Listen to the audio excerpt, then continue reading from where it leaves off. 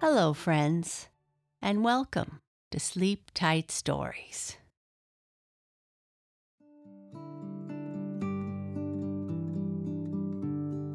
I'd like to say hello to some friends. Hello to Eve from New Jersey. Hello to Haley and Mummy Pie from the Philippines.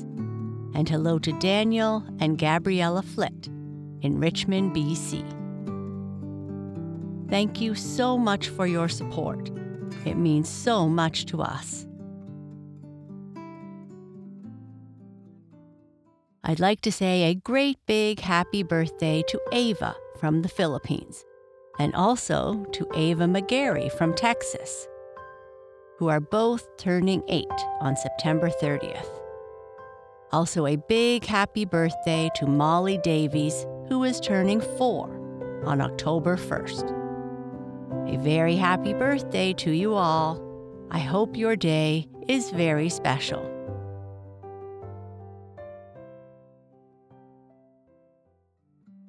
This episode is about 3 kittens who live with their mother in a barn. Their mother has some new little kittens, and these 3 are feeling a bit neglected. The 3 kittens know how to look after themselves and don't need anything. But one by one, they decide to run away and live in the forest. The brown kitten goes first, but meets some things he's unsure about. And at the end, they all scamper home. The kittens come to the forest. One day, the 3 big kittens who lived with their mother in the farmer's barn had an awful fight. If their mother had been with them, she would probably have cuffed each of them and scolded them soundly. She was not with them because she had 4 little new kittens lying beside her in the hayloft over the stalls.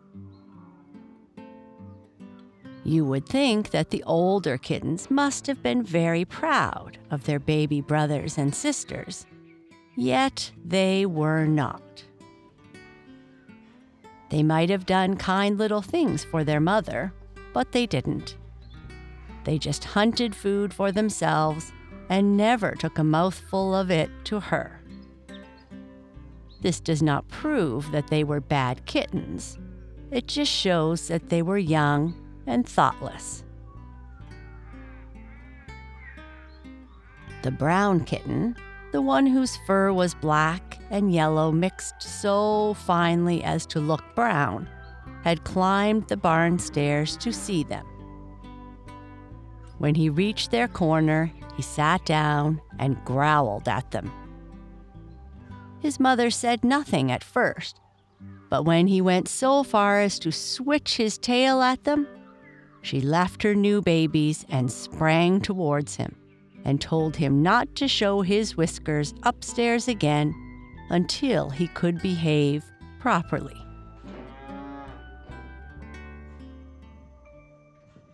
His sisters, the yellow kitten and the white kitten, stayed downstairs.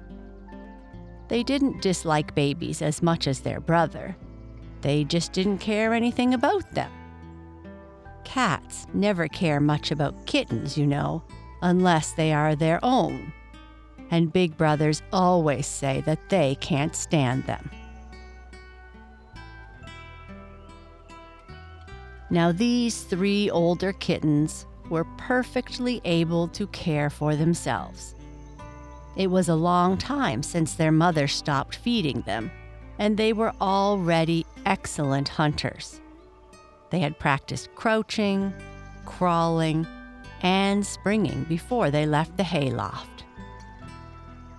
Sometimes they hunted wisps of hay that moved when the wind blew in through the open door. Sometimes they pounced on each other. And sometimes they hunted the grasshoppers who got brought in with the hay. It was when they were doing this once that they got so badly scared. But that is a story which can be told another time.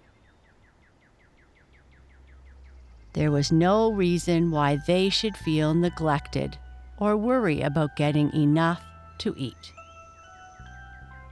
If one of them had poor luck in hunting, all he had to do was to hang around the barn when the cows were brought up, and go into the house with the man when he carried the great pails full of foamy milk. Then, if the kittens acted hungry, meowed very loudly, and rubbed up lovingly against the farmer's wife, they were sure to get a good dishful of warm milk. You can see how unreasonable they were. They had plenty to eat, and their mother loved them just as much as ever.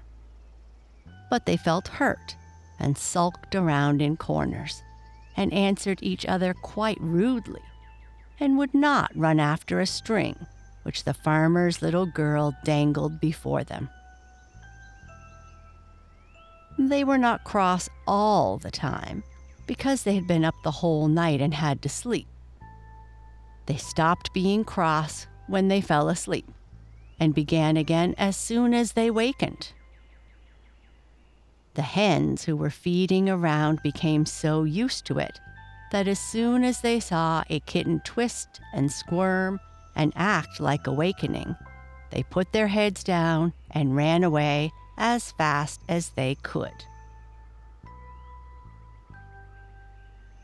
They did not even keep themselves clean. Oh, they licked themselves over 2 or 3 times during the day, but not thoroughly. The yellow kitten did not once try to catch her tail and scrub it, and actually wore an unwashed tail all day.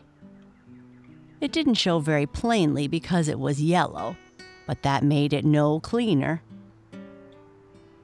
The white kitten went around with her forepaws looking really disgraceful. The brown kitten scrubbed his ears in a sort of half-hearted way and paid no attention to the place under his chin. When he did his ears, he gave his paw 1 lick and his ear 1 rub, and repeated this only 6 times.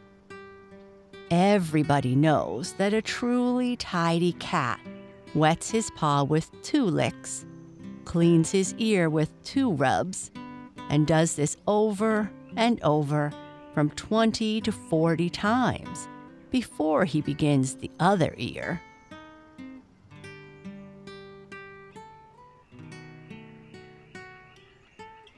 Toward night, they quarreled over a dish full of milk, which the farmer's wife gave them. There was plenty of room for them all to put their heads into the dish at once and lap until each had his share. If it had not been for their whiskers, there would have been no trouble. Their whiskers hit, and each told the other to step back and wait. Nobody did, and there was such a fuss that the farmer's wife took the dish away, and none of them had any more. They began to blame each other and talk so loudly that the man drove them all away as fast as they could scamper. Now that they were separated, each began to grow more and more discontented. The brown kitten had crawled under the carriage house, and as soon as it was really dark, he stole off to the forest. "My mother has more kittens," he said, "and my sisters get my whiskers all bent out of shape. I'll go away and never come back. I won't say goodbye to them either. I guess they'll feel badly then and wish they'd been nicer to me. If they ever find me and want me to come back, I won't go. Not if they beg and beg. I'll just turn my tail toward them and walk away." The brown kitten knew that cats sometimes went to live in the woods and got along very well. He was not acquainted with one who had done this, but his mother had told him and his sisters stories of cats who chose to live so. She said that was one thing which showed how much more clever they were than dogs. Dogs, you know, cannot live happily away from men. "I will find a good hollow tree," he said, "for my home, and I will sleep there all day and hunt at night. I will eat so much that I shall grow large and strong.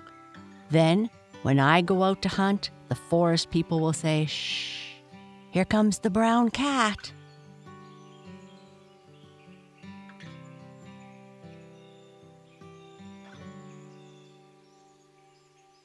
As he thought this, he was running softly along the country road toward the forest. Once in a while, he stopped to listen and stood with his head raised and turned, and one forefoot in the air. He kept his ears pointed forward all the time so as to hear better. When he passed the marsh, he saw the fireflies dancing in the air. Sometimes they flew so low that a kitten might catch them. He thought he would try, so he crawled through the fence and toward the place where they were dancing. He passed 2 tired ones sitting on a leaf and never saw them. That was because their wings covered their sides so well that no light shone past, and their bright bellies were close to the leaf. He had almost reached the dancers when he found his paws getting wet and muddy. That made him turn back at once, for mud was something he could not stand. "I wish I had something to eat," he said, as he took a bite of catnip. "This is very good for a snack, but not for a whole meal." He trotted on toward the forest, thinking about milk and fireflies and several other things, when he was stopped by some great winged person flying down toward him and then sweeping upward and landing on a branch. The brown kitten drew back stiffly and said, "Ah!" "Who, who?" asked the person on the branch. The brown kitten answered, "It is I." But the question came again, "Who, who?" That made the brown kitten remember that since his voice was not known in the forest, nobody could tell anything by his answer. This time he replied, "I am the brown kitten, if you please, and I have come to live in the forest." "Who?" was the next question, and the brown kitten thought he was asked to whose home he was going. "I am not going to anybody's home," he said. "I just wanted to come and left my old home suddenly. I shall live alone and have a good time. I didn't even tell my mother." "Who?" said the great horned owl, for it was he who spoke. "My mother," said the brown kitten, and then he ran away as fast as he could. He had seen the owl more clearly as he spoke, and the owl's face reminded him a little of his mother's and made him want to see her. He ran so fast that he almost bumped into the skunk, who was taking a dignified stroll through the forest and sniffing at nearly everything he saw. It was very lucky, you know, that he did not quite run into the skunk, for skunks do not like to be run into, and if he had done so, other people would soon have been sniffing at him. The brown kitten thought that the skunk might be related to him. They were about the same size, and the brown kitten had been told that his relatives were not only different colors, but different shapes.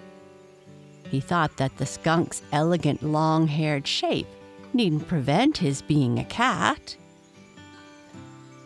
"Good evening," said the brown kitten. "Would you mind telling me if you are a cat?" "Cat? No," growled the skunk. "They sometimes call me a wood kitty, but they have no right to. I am a skunk. Skunk, skunk. And I am related to the weasels. Step out of my path." A family of young raccoons in a tree called down teasingly to him to come up. But after he had started, they told him to go down, and then chuckled because he had to go tail first. He did not know that the forest climbers turn the toes of their hind feet backward and scamper down head first. Still, it would have made no difference if he had known, for his toes wouldn't turn. He found something to eat now and then, and he looked for a hollow tree. He found only one, and that was a bee tree, so he couldn't use it. All around him, the most beautiful mushrooms were pushing up from the ground. White, yellow, orange, red, and brown they were, and looked so plump and fair that he wanted to bite them. He knew, however, that some of them were very poisonous, so he didn't even lick them with his eager, rough little pink tongue. He was just losing his kitten teeth, and his new cat teeth were growing, and they made him want to bite almost everything he saw. One kind of mushroom, which he thought the prettiest of all, grew only on the trunks of fallen beech trees.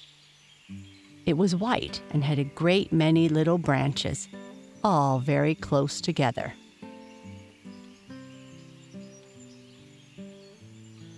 Most of the plants which he saw were sound asleep. Every plant has to sleep, you know, and most of them take a long nap at night. Some of them, like the water lilies, also sleep on cloudy days. He was very fond of the clovers, but they had their leaflets folded tightly, and only the mushrooms, the evening primroses, and a few others were wide awake.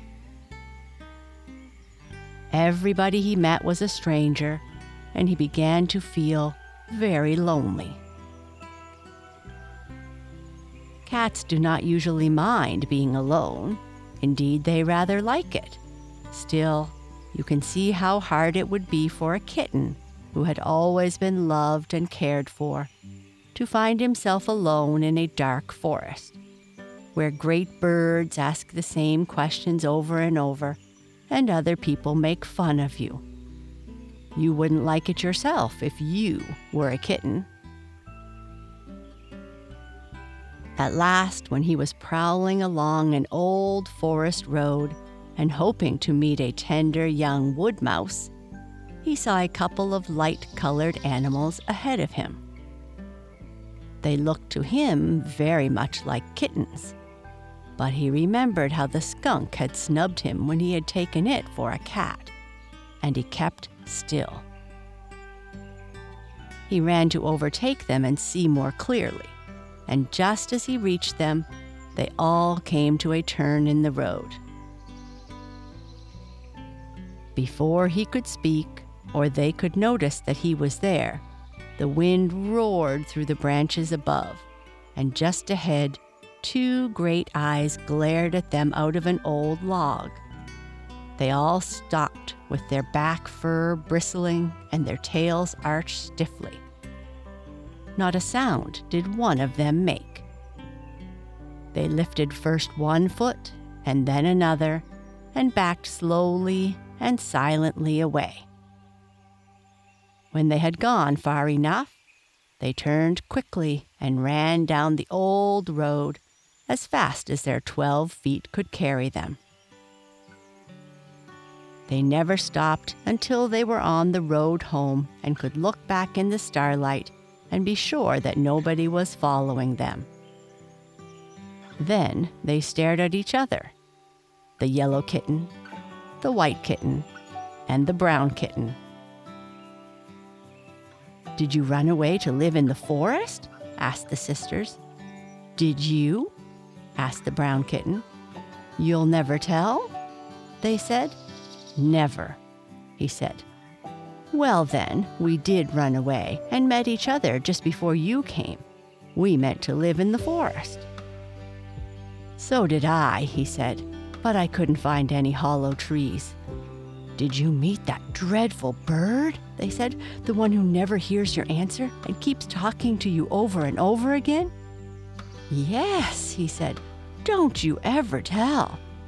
"Ah," screeched the laughing little screech owl, who had seen what had happened in the old forest road and flapped along noiselessly behind them. 3 big kittens afraid of some light. Oh-ho, oh-ho. Now all of them had been told about logs by the road and knew it was the light which shines from some kinds of rotten wood in the dark. But they held up their heads and answered, "We were not afraid." "Ha ha!" screamed the screech owl again. "Thought you saw something looking at you. Dare you to come back if you are not afraid?" We don't want to go back," answered the brown kitten. "We haven't time." "Aha!" screamed the screech owl. "Haven't time? Where are you going?" "Going home, of course," answered the brown kitten. And then he whispered to his sisters, "Let's go." "All right," they said, and they raced down the road as fast as they could go. To this day, their mother does not know that they ever ran away from home. And they probably will never go again.